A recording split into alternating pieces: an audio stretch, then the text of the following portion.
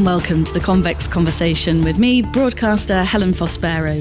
As a nation, we're fascinated by crime, even when the details are shocking and horrific, whether that be in TV dramas, films, thrillers, podcasts, or real-life stories. Crime reporter Martin Brunt has spent the last 3 decades covering some of the biggest and most notorious cases in British history for Sky News. We're in an unmarked police car in Croydon, South London, where there's a stabbing a day and a 10% rise in knife crime. They probably clocked us already. Part of the officer's job is to disrupt the borough's gangs. Have you got any bail conditions? Where there are gangs, there are knives. Have you got anything on you now that you shouldn't have? These 2 teenagers are robbery suspects. From the Fred and Rose West House of Horrors to diamond heists, terrorist atrocities, and brushing shoulders with some of the world's most violent criminals, he's seen it all. Renowned for often knowing what's going on before his peers, thanks to great trusted sources, Martin has finally found time amidst 24/7 breaking news to write his first book, featuring many undisclosed details and inside track behind the headlines. No One Got Cracked Over the Head for No Reason, worth picking up simply for its title, is a compelling read, packed full of dispatches from a journalist I was fortunate enough to spend the best part of a decade working alongside in the early days of Sky, and who remains a friend. So, Martin, it is great to have you on the podcast, and congratulations on finally becoming an author. Thank you. It's lovely to be here. I didn't really ever envisage writing a book, but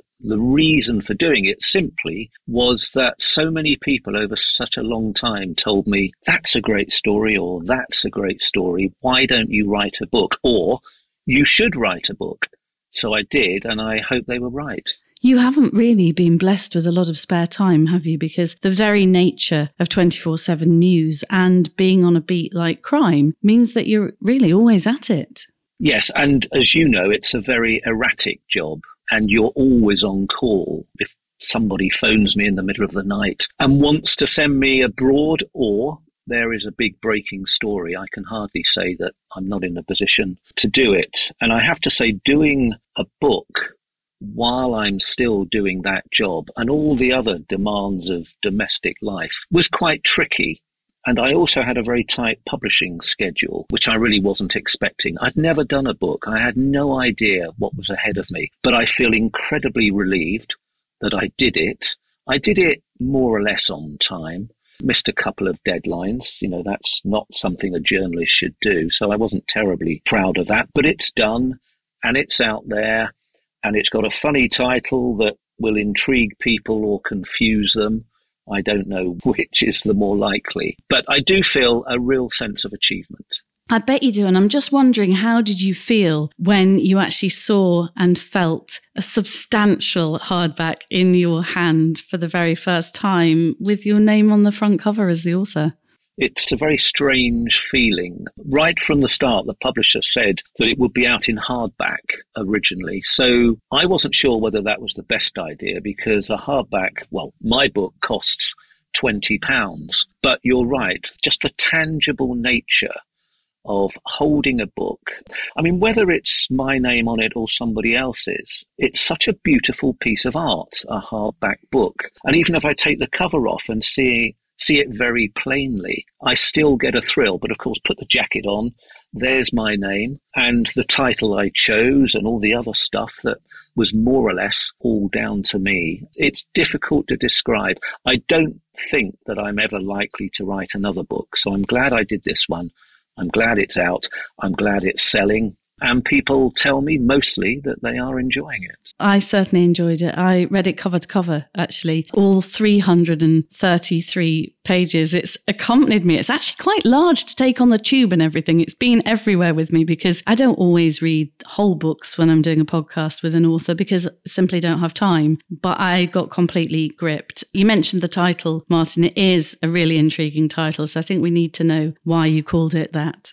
It's the first thing I have to explain to people. So No One Got Cracked Over the Head for No Reason is a quotation from Sir John Stevens, who at the time was the Metropolitan Police Commissioner.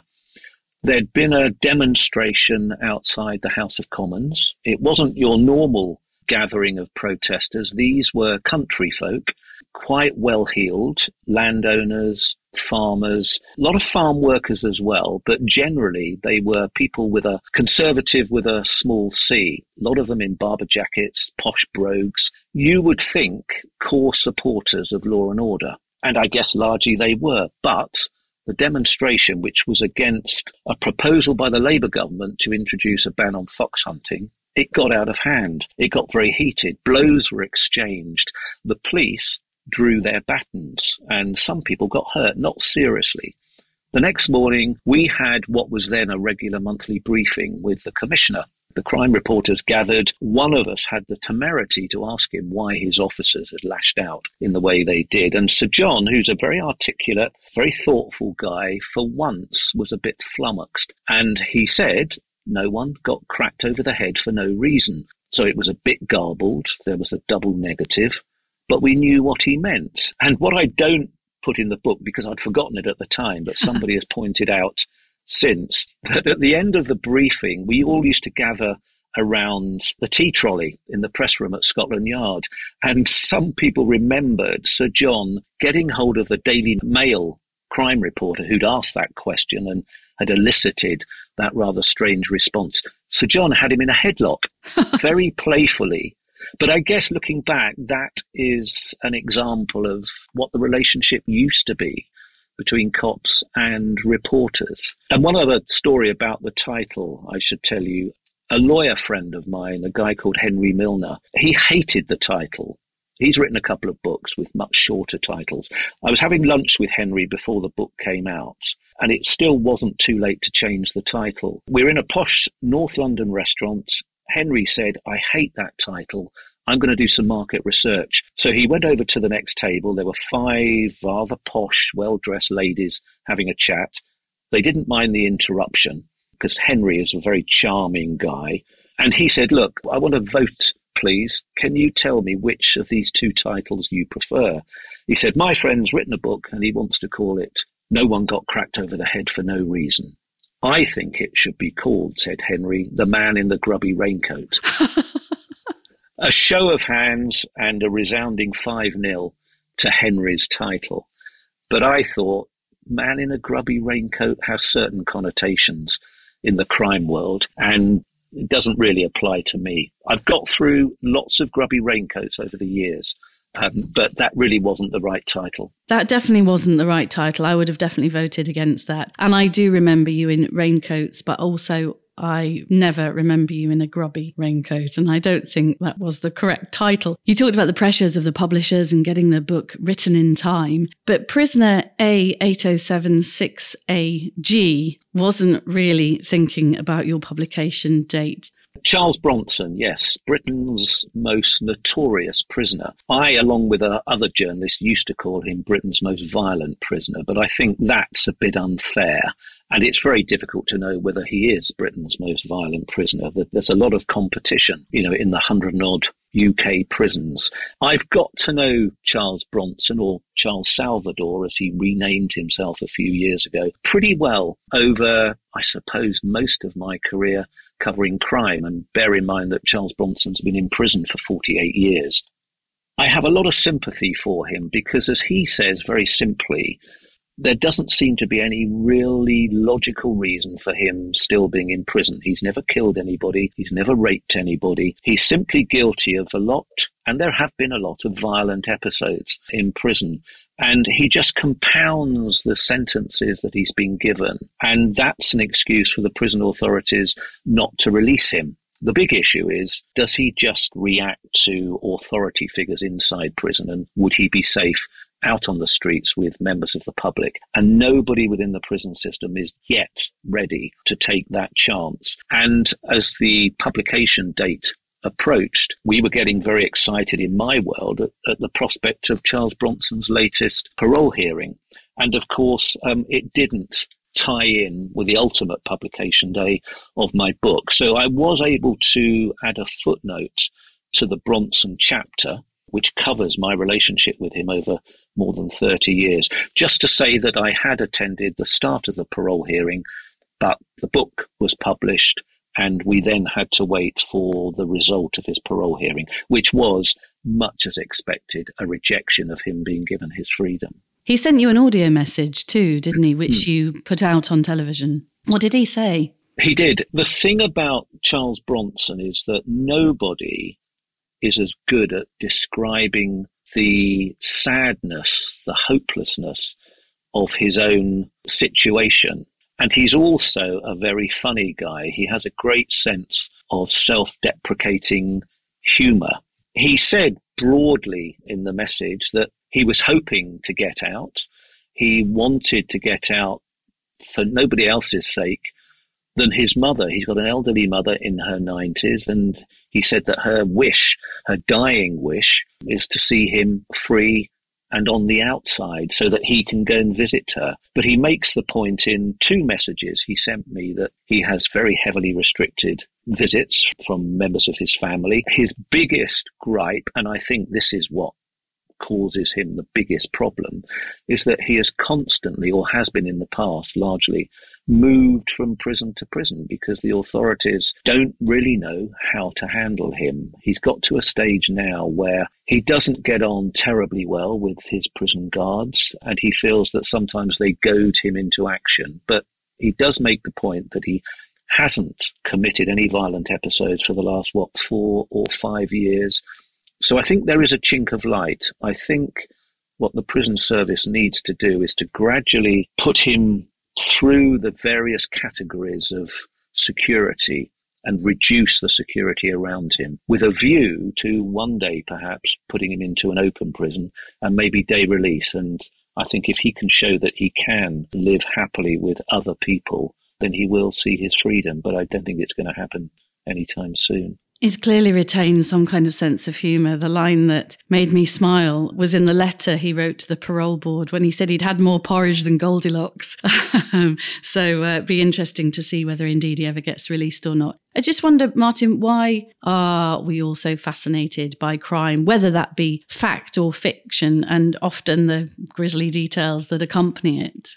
Do you know, I hadn't much thought about people's fascination with crime. It was enough that they were. People absorb books, true crime, fictional crime, the proliferation of podcasts, particularly those with a crime orientation, have just exploded.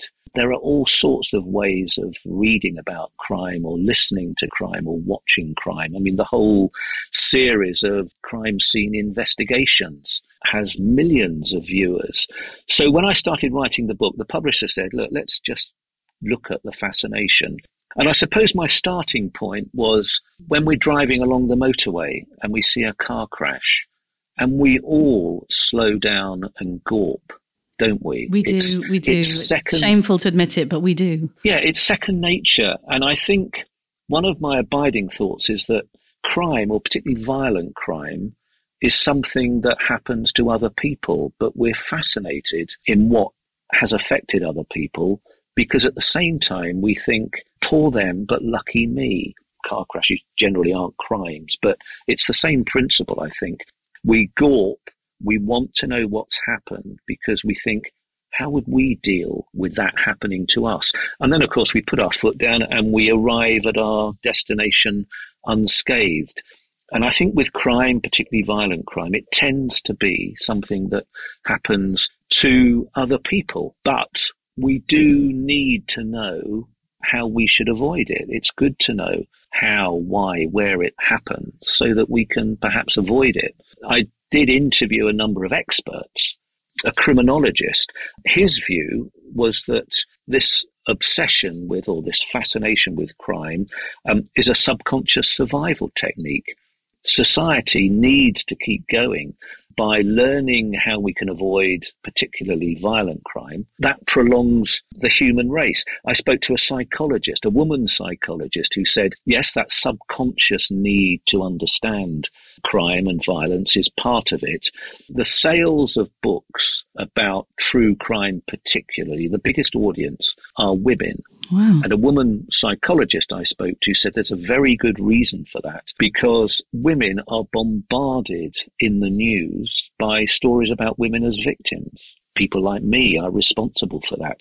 And it's true because, women are the more vulnerable of the sexes, if I'm allowed to say that in today's PC world. But they're also far more likely to be the victims than the perpetrators of violence. And for that reason, they're bombarded with stories about women as victims. And for that reason, they also need, perhaps subconsciously, to know why other women become the victims of violence so that they can avoid becoming victims themselves. I was surprised to learn that a person goes missing every 90 seconds in the UK. And it made me think about cases like the recent case of Nicola Bulley, the mum of two who disappeared from a Lancashire riverbank, and how that story gripped the nation and was on every channel. Every headline was about her disappearance. Why do some crimes, Martin, like that capture the nation's imagination, and others, i.e. in this case, lots of perhaps 1,000 a day missing people, fall by the wayside and we never hear about them? Most missing people, the vast majority, are found pretty quickly within 24 hours. So there isn't really a chance for those cases to hit the media. The issue with Nicola Bulley, I think, why did it become such a huge story? I think there was something about Nicola herself. It was her very ordinariness that attracted people, and she appeared to have an idyllic life. Mid-40s, she was very attractive. She had children. She seemed to have a very happily married life, and she disappeared in very ordinary circumstances. And I think that initially was the attraction. She had left home. She had taken her kids to school, dropped them off, had driven to the riverbank, was walking the dog along the riverside. And those are all things that just resonated with people. And of course, she took lots of selfie photographs in the very position from where she had vanished. So I think all of that contributed to the huge interest in what had happened to her. And there also is a clue to the fascination. What did happen to her? We still don't know after all this time. I mean, the coroner is still investigating exactly what happened. We know that her body was recovered from the river, but we still don't know for sure how she ended up in the river. And of course, as the days went on, there did then become this issue with Lancashire police, who for some crazy reason suddenly one afternoon put out information about Nicola's personal life. But it added to the intrigue, and people do love to play detective. There are all these CSI programs, what we used to call the armchair detectives, today are far more knowledgeable. They absorb these programs, they have a lot more knowledge, and of course they're even more tempted when there's a missing person particularly, and the police aren't able to solve it. People think, well, perhaps I can look for clues that the police may have missed. And of course, in the Nicola Bulley case, a lot of people turned up at the very spot and were trampling over potential evidence, certainly getting under the feet of the police, who had to appeal for these people to stop coming and go back to their armchairs and follow the case from there. So for all those reasons, I think that's why the Nicola Bulley case took off as a big news story. I'm going to take you back in time now to a breaking story that we worked on together a long, long, long time ago. It was the Fred and Rose West murders in Gloucester. Just remind us in a nutshell, Martin, what happened at 25 Cromwell Street. Yes, this goes back to 1994. At least that's when the story emerged. Fred and Rose West were, on the face of it, a happily married couple with lots of children living in a rather tumble-down house in Gloucestershire. But suddenly, the police became interested in what they'd been doing inside that house. And it very quickly emerged that there were a number of bodies buried in the cellar, under the patio of the house, including the body of their daughter, Heather. And what emerged in those few weeks was a story of Fred and Rose West serial killers who have been luring young, vulnerable women over many years, going back to the 70s, into their house where they attacked them, tied them up, took them down to the cellar, tortured them, sexually abused them, killed them, and buried them in the house.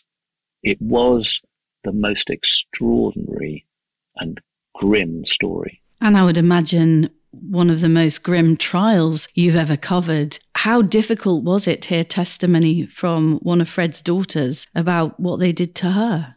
I'm quite good at compartmentalising the stories that I cover. People always ask, how do you cope with it? I cope quite well. And I think I am very good at shutting it off. And I also, as a professional journalist, you have to be a bit blinkered and you have to get on with the job and not think too much about the effect. You obviously are conscious of the effect of these stories on other people, but you kind of subvert your own feelings. I mean, sometimes stuff does break through. And I have to say that the trial of Rose West, because Fred had already killed himself in prison, Rose West's trial was sensational, and particularly because of the evidence of Anne Marie, who was Fred's daughter. So she gave evidence against Rose, her stepmother, and she did in excruciating detail and in a very monotone voice describe quite impassionately, which made it worse, I suppose, the ordeal that she had been put through night after night from the age of 8, taken down to the cellar, raped by her father and by her stepmother, and all the time being told, we're doing this because we love you. This is a parent's way of expressing our love for you.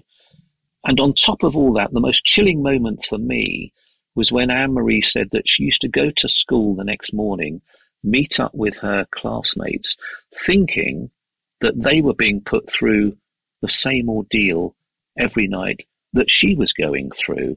And that's how every parent demonstrated their love for their children. So she thought it was normal behaviour.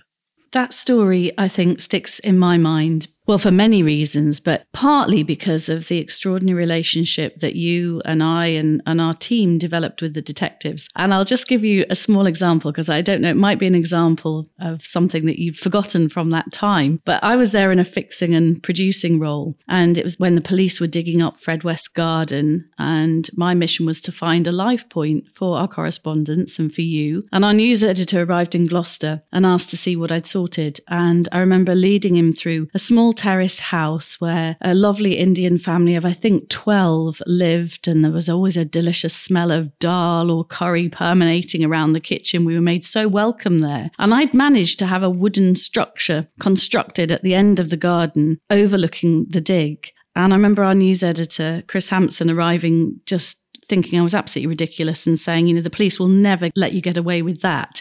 Not only that, I hadn't done it just for Sky. I'd sold positions on it to BBC and ITV, at which point the lead detective on that case arrived, walked through the family home to the structure, looking for you, and you did your live. And I'll never forget the look on Chris Hampson's face. And that showed there was a deep relationship there, trusted relationship. And I wonder if that partly came because it was a crime that had absolutely horrified the police as well, and had been something like those Gloucestershire police officers had never seen in their careers. You're talking, I think, about John Bennett, who was the senior investigating officer, who wasn't, to be fair, initially a huge fan of the media, but he recognised that as the body count rose, that he really did need to find out how many more there were. And bear in mind, Helen, that a lot of those victims were from the 70s, young women who had left home for whatever reason and were hitchhiking around the country. And it was the norm for that sort of thing to happen. And women, young women particularly, often left home and completely lost contact with their families. There wasn't social media and mobile phones and emails and stuff. If you left home, unless you wrote a letter, even phones weren't that common in a lot of homes. People did lose contact, and families often didn't know what had happened to their daughters. And that, I suppose, is why Fred and Rose were able to ensnare these young women and effectively make them disappear. And nobody had any clue where they were, would not necessarily connect them with Gloucester. So the police really did need the media's help in publicising this appalling story and continuing to ask families who had lost or were missing a child who'd left home for whatever reason to get in contact and pass on their details. And what they discovered, I suppose, in the end, 12 victims at least, but perhaps there are others who were victims of Fred and Rose. And of course, you and I and our colleagues were there for such a long time that we became very familiar with the detectives. We had a great relationship, and I think that helped enormously. But of course, we are all professionals. The police wanted our help to keep those appeals for information going. And, much against perhaps his better nature, John Bennett became, I wouldn't say a fan of all of us, but he recognised that we were vital in him finding as many of those Fred and Rose victims as he could. I gather you've been frightening fragile old ladies with excerpts from that particular chapter, so I won't get you to read from the House of Horrors. But will you read us a passage from the jewellery heist chapter, Martin? I will. This is the story of Valerio Viccei. It's a chapter called The Jewellery Heist. There's a basic principle in crime reporting that says that villains and their villainy should never be glamorized. But a judge, a detective, and me, all three of us, fell in our own way for the charms of Valerio Viccei. My interest in him eventually wore off when he threatened to kill me. But by then, there were 1,000 miles between us, and he was in jail. In his youth, the dark and handsome Viccei was an egocentric, right-wing political activist, an educated lawyer's son who studied the philosopher Nietzsche and eventually adopted his doctrine to live dangerously. He developed an addiction to crime, committed 50 robberies in Italy, and fled as a fugitive to London, where he robbed the Queen's Bank Coots. Armed with pistols, he and a gang then pulled off what is still Britain's biggest heist. The raid on the Knightsbridge Safe Deposit Centre, where they smashed their way into 160 locked metal boxes and got away with £60 million worth of jewellery, gold and drugs. Viccei had befriended the centre's debt-ridden manager, Parvez Latif, plied him with cocaine and secured his insider help. Viccei revelled in his playboy gangster image, later boasting that after dragging the loot in a dozen bags up to his top-floor rented flat in Hampstead, North London, he filled the bath with cash, something he'd seen done in an old crime movie. He chipped a fragment from a huge rock of cocaine and snorted it through a rolled 1,000-franc Swiss banknote, and as the rising sun burst through the curtains, he put on sunglasses to gaze at the dazzling pile of jewels on his lounge floor. He couldn't help indulging himself, even though he knew he shouldn't hang around for long. He paid off his accomplices, a gang of pretty villains he'd recruited in London, and sent them out of the country before he zipped around Europe, depositing cash in various bank accounts. In the Belgian city of Antwerp, he sold 5 diamonds for £1 million, a third of their value.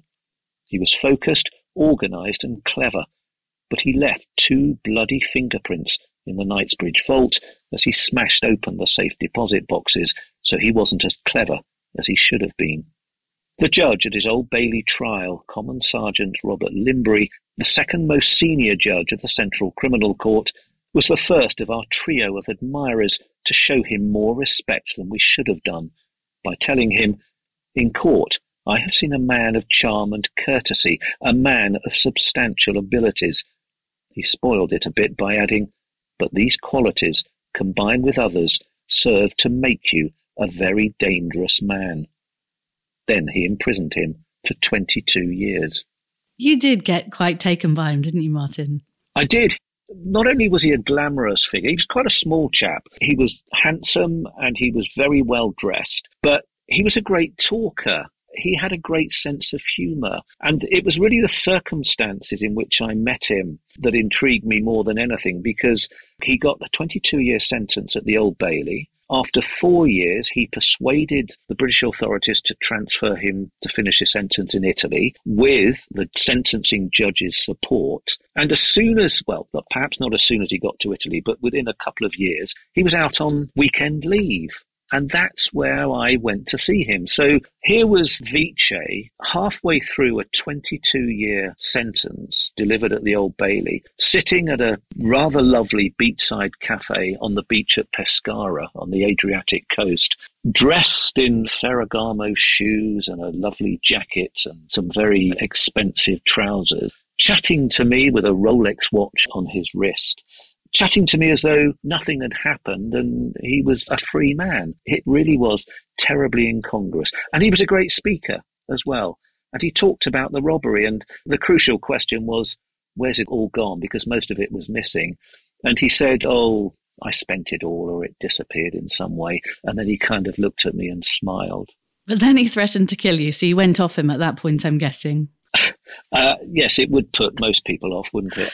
One of the things I did, I came back to the UK and I did a long TV report. And I also started a new part-time career in magazine writing because GQ magazine was very keen on me doing something for them. So I wrote a feature for them about, 3,000 or 4,000 words. And of course, I was able to use a lot more detail in that magazine piece. And I think what really annoyed him when he read it was that I had suggested I knew one of his accomplices, an aging man who had, according to a police source, disappeared at the time of Viccei's arrest and had wandered down to Dover and got on a ferry with a suitcase perhaps full of jewels and, without anybody noticing him, had made his way back to Italy. And I suggested that this man who, what can I say, was very well known to Viccei, had really walked off under the noses of the cops with a lot of the jewellery. And I didn't say exactly who this man was, but Viccei, it was clear to him who I was talking about. And he got very annoyed, so he phoned me from prison. He had access to a phone. And he called me, well, I couldn't say it on air, but he called me the worst names you can imagine and said if he ever sees me again, he's going to kill me. I was a little worried, but we were a long way apart and he was in prison. But 2 years after that, he was out on another weekend leave. Some police stumbled across him. He was at a remote farmhouse with a mafioso contact of his, and the police thought they were planning a hijack or a robbery or something. There was a shootout. Poor old Valerio was shot dead by the police. So in some ways, I felt rather sorry. I didn't know him terribly well, but I liked him. On the other hand, with his demise also went my death threat. Yeah, on the other hand, you sleep a bit more easy. You have been renowned in the business for having amazing contacts. And I know the relationship, particularly between journalists and police contacts, has changed very much over the years. Just take me back to the old days where, I'm exaggerating a bit, but it was a case of slipping into a dimly lit, shady looking pub in the shadows, wearing your clean rain mac with a newspaper under your arm and a few notes probably scribbled on the back of a cigarette packet. Those were the glory days of contacts. I know how important contacts are in my world, and you really did have some fantastic, still do, but it was a different relationship, certainly with the police contacts in those days, wasn't it? It was. One of the things I discovered when I started covering crime for Sky, and I did other things for the first 4 years. I was a general reporter, but I was quite keen to become the crime reporter when there was a vacancy because I sensed, I knew police officers anyway from my Fleet Street days, but I also sensed that Sky News was a great platform. It was a global platform, but we also had, as the first 24-hour news channel in Europe, we also had a lot of space to fill, a lot of time to fill, which meant that for a lot of detectives who couldn't get their stories on mainstream television because of short bulletins, could often talk to me and tell me stories that I was interested in. I think they also were rather flattered by the attentions of a TV reporter, and the idea of themselves appearing on the telly was also something that they found attractive. So all of that meant that police were more ready to talk to me than perhaps they were to other journalists. So I had an advantage, but it was a time when police were allowed to talk to reporters. I suppose we were still rather careful about where we met, dingy corners of pubs, and not everybody wanted to be known as a confidential source, but they were free to tell me about their own stories, which was fine. but they were also encouraged, I suppose, by each other to talk about each other's stories. So I got an awful lot of information. And of course, we swapped numbers. We were in regular contact with each other. And perhaps more important than me covering their own stories, I was able to call them about other issues to see what they were hearing at work. I honestly don't remember any police officer phoning me and telling me something that reflected very badly on their own force, whether it was the Met or any other force in the UK. They genuinely wanted me to tell good stories about what they were doing or about what their colleagues were doing. And I've always argued this, that what crime reporters want more than anything is to hear good detective stories. Of course, we're there to hold police to account when things go wrong, and most police accept that. But more than that, great detective stories, I think, are what I'm interested in. I had a long golden period of people telling me great detective stories, but it all came to an end after the phone hacking scandal at the News of the World, when that eventually exposed a too cosy relationship between senior cops at Scotland Yard, including the commissioner, and executives at the News of the World. And what happened was Scotland Yard didn't really fully investigate phone hacking as they should have done initially. So 2 people went to jail. 4 or 5 years later, The Guardian exposed much more widespread phone hacking that had been going on, and far more people were arrested and put on trial. And in the wake of that, we had 2 reports, the Filkin report and the Leveson report, that examined media ethics and particularly the relationship between police and journalists. And the upshot essentially was that the relationship changed. Leveson, which is the bigger of the 2 inquiries, said, why should reporters be given access, exclusive access or special access to information held by a public body like the police? But then it went further, and the Commissioner of the Metropolitan Police, Sir Bernard Hogan-Howe, really embraced this new way of doing things and made it clear that if any of his officers were caught speaking to journalists out of turn, outside their own remit, and even within their own remit, without permission of senior officers, they would be disciplined and in some cases charged with criminal offences. And the relationship has never recovered. I suppose now there's a different kind of relationship because of social media. One aspect you talk about in the book is a story where you're getting eyewitness accounts from Twitter. So it's changed in lots of different ways, hasn't it? Yes, social media can be a bane. Citizen journalists who wander around the crime scene at the Nicola Bulley investigation did get under the feet of the police. They got in the way of the more mainstream reporters like me to a degree. But, I have an ambivalent attitude to social media because we use it an awful lot. It's a great source of photographs, of information, of video. So, I'm not here to condemn social media. It's of huge benefit to me an awful lot of the time. And I do tell a story in the book of trying to cover a big crime that had happened where the police were telling us absolutely nothing, but we were beginning to build up a picture of a kidnap and the death of somebody, the murder of somebody, purely from what people were beginning to put on Twitter. It was the early days of Twitter, and we didn't know at that stage how much we could trust it. But eventually, at the end of 2 hours of me live on air reporting what people were tweeting and making it clear that's where the information was coming from, at the end of all that, when we did hear from the police, it transpired that those witnesses who were putting out bits of information were more or less accurate about what they were seeing and what they were putting out as information. That was a seminal moment. We decided that if we could, as much as we were able, to verify where information was coming from on Facebook or Twitter or whatever, then we could go with it as a story source. But at the same time, making it clear to viewers what we didn't know.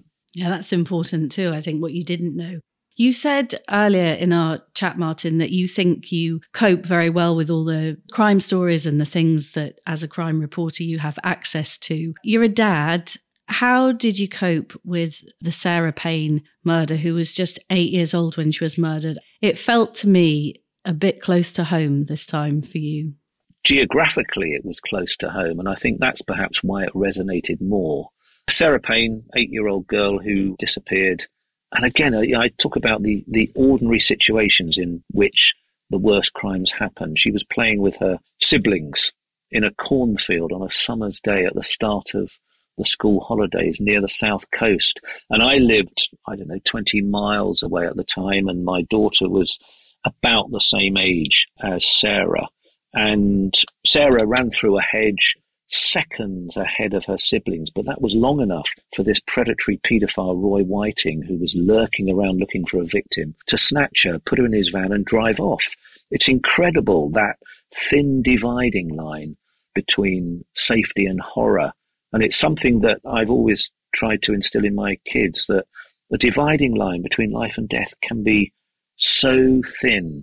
And I hope they've taken that on board. Not that I want them to worry about wherever they go, about what might befall them, but just to be aware that things can change just like that. And that's what happened to Sarah. I was covering that story on a daily basis for a month, driving from my home across the South Downs in glorious sunshine to cover, again, one of the grimmest stories that I'd ever covered. And I got to know Sarah's mum and dad, Sarah and Michael, very well. And they were incredibly good at being in touch with us. And they didn't see us as an intrusion.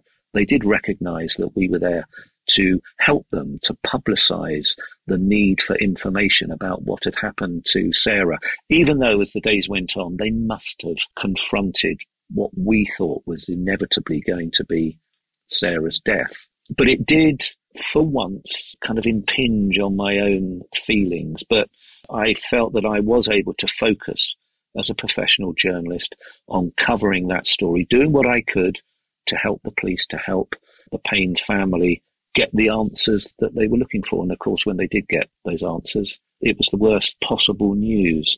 The other thing that I took from that was, having got very close, particularly to Sarah Payne, Sarah's mother, when the bad news is delivered, that relationship just ends. And I think that's really wrong. And do you try and maintain it and upset the family, be more intrusive, or do you just walk away, which I kind of did, as we all did in that particular case, and then run the risk of the accusation that, well, you're just a cynical journalist, you only wanted to talk to us while there was a story. It's a very fine judgment to have to make. It is, but you've always been aware and sensitive that at the heart of many of the stories you cover are victims. And I thought one lovely touch from the Sarah Payne case was, as you drove in the sunshine through the South Downs and appreciated the beauty of those South Downs, you listened to classical music and you gave the CD of that music, didn't you, to the family, which I think was a really lovely thing to do. I still don't know whether that was the right thing. It felt like the right thing. I mean, I just happened to be playing in my car at that time a collection of really lovely classical music that people will recognize, even if they don't know the names of it. So there's something called the Allegri Miserere. There's something called Speninalium. They're both very old pieces of music, but there were lots of others. And I found, in some ways, although they're quite sad on the face of it, I found them quite uplifting.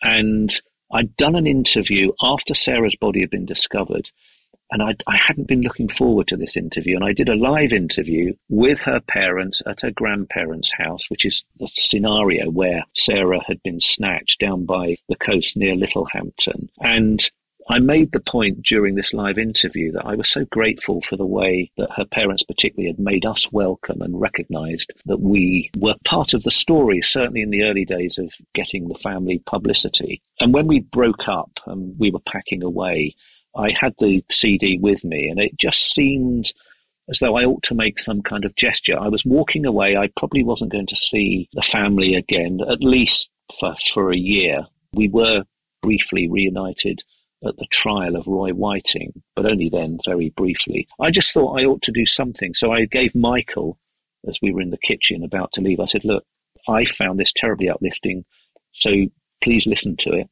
and see if it's of any value to you. Now, I don't know whether they listened to it. I hope they did, but I've never had a chance to ask, and they may not remember that gesture. And I hope I didn't do it to make me feel better. No, I'm sure you did it for all the right reasons. I know the tracks. I've actually got the tracks on my Spotify and they're very beautiful and calming. And I think your heart was in the right place, which is what matters on those stories. At the end, you pay tribute to your mum and dad, who you say instilled in you an inquiring mind, a sense of right and wrong, everything you needed to be a crime reporter, police officer or villain. I'm guessing they were pretty happy with your choice in the end. I think so, yes. I think they were rather intrigued that I went into journalism because none of my family, going back generations as far as I know, had anything to do with this business. My father was a teacher, my mother was a secretary, my brother was a musician and a chorister, my sister was a musician and a music teacher, and my father was a singer. So if there's any family trait, it's music. And although I enjoyed music and a bit of learning of an instrument in my teenage days, I got completely obsessed for one reason or another with journalism, and I kind of left music behind. I've tried to pick it up since with various degrees of success, but journalism, for some reason, was something that I always wanted to do. I think I got my first interest as a paper boy in Ely in Cambridgeshire, helping the newsagent take these lovely, warm, sweet-smelling bundles of paper done up with twine off the overnight train from Fleet Street to our little city in Fens, and looking at those front pages and seeing those great stories and thinking these are things that happen 60 miles down the track, and perhaps subconsciously even wanting to be part of telling those kind of stories. So I think that probably was the first bit of instinct that kicked in. And then, as I got older, I just loved reading newspapers. And particularly I enjoyed the crime stories, and I've not stopped since. You're so similar to me. I mean, the sweet smell of the ink, the warm newspapers. I was a tea girl when I was 14 at the newspaper where my dad was a regional reporter for 46 years. So it was ingrained in me, and I just knew then I wanted to do the same and be a storyteller. It really has been great to feature you on the podcast. Over the years, I think we've perhaps all taken for granted the extraordinary stories that you've shared with us over a drink or two. So I'm glad now that they're out there for everybody to read. You touched on their music and how you've been a big music fan. Leave us with a short excerpt from the chapter called The Rock Star, but enough to tease us so that people want to go and read that book, Martin. Okay, this is the chapter entitled, imaginatively, The Rock Star. The day was chilly and the fields and hedgerows were glimmering in the autumn sun. For a multimillionaire rock star who guarded his family privacy, the medieval landscape of the High Weald of southeast England seemed a perfect place to live, unless a local nutter and his friends were planning to kidnap your wife and hold her prisoner in a woodland lair until the payment of a £10 million ransom. That was the story I wanted to discuss with Paul McCartney, the greatest songwriter of the 20th century, whose old band, the Beatles, practically invented British pop music. It was just after 9 o'clock on a Saturday morning, not too early, I thought, to call and discuss bad news with someone, famous or not. If he wasn't up yet, I could wait.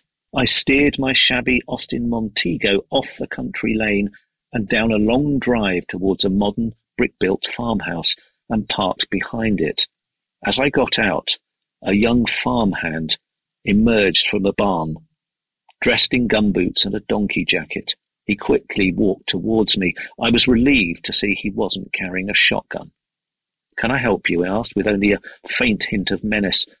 Before I could answer, the back door of the house opened, and a familiar Liverpudlian voice called out, "It's okay, he's a reporter." How did he know that? I turned round to see an unsmiling McCartney standing in the doorway. It may have been the first time he had greeted a hack in his pyjamas. He was wearing the pyjamas, not me. That's wonderful. So if you want to hear the rest of the Paul McCartney story and some incredible stories from Martin's 3 decades in crime, then I'm looking at the book here, do get a copy of No One Got Cracked Over Their Head for No Reason. But I warn you, once you start reading, though, you won't want to put it down. Thank you so much, Martin. I hope you're doing an audiobook. You've got a beautiful voice for it. I'm waiting to hear. It's funny, the McCartney story is something that taught me, among others, a great lesson that people always say you shouldn't meet your heroes. McCartney was one of those boyhood heroes I met in the course of my career. And the career isn't over. This isn't the autobiography at the end of a career. But I've never been disappointed by meeting my heroes, even in the course of crime reporting. Paul McCartney, the author Laurie Lee, the footballer Georgie Best, they've all engaged me and been prepared to talk to me. And I'm always grateful for that. Well, keep going with what you're doing and we'll continue to watch you on Sky News. You've already said there isn't going to be a second book. I can imagine why, actually, because you can see so much effort's gone into this. But you have been listening to crime reporter Martin Brunt, who I'm sure many people will recognise from Sky News. Download and subscribe to our series at convex.podbean.com or search The Convex Conversation on Spotify, Stitcher, Apple and Google Podcasts or wherever you listen to yours. I'll be back next week with another great guest. Bye for now.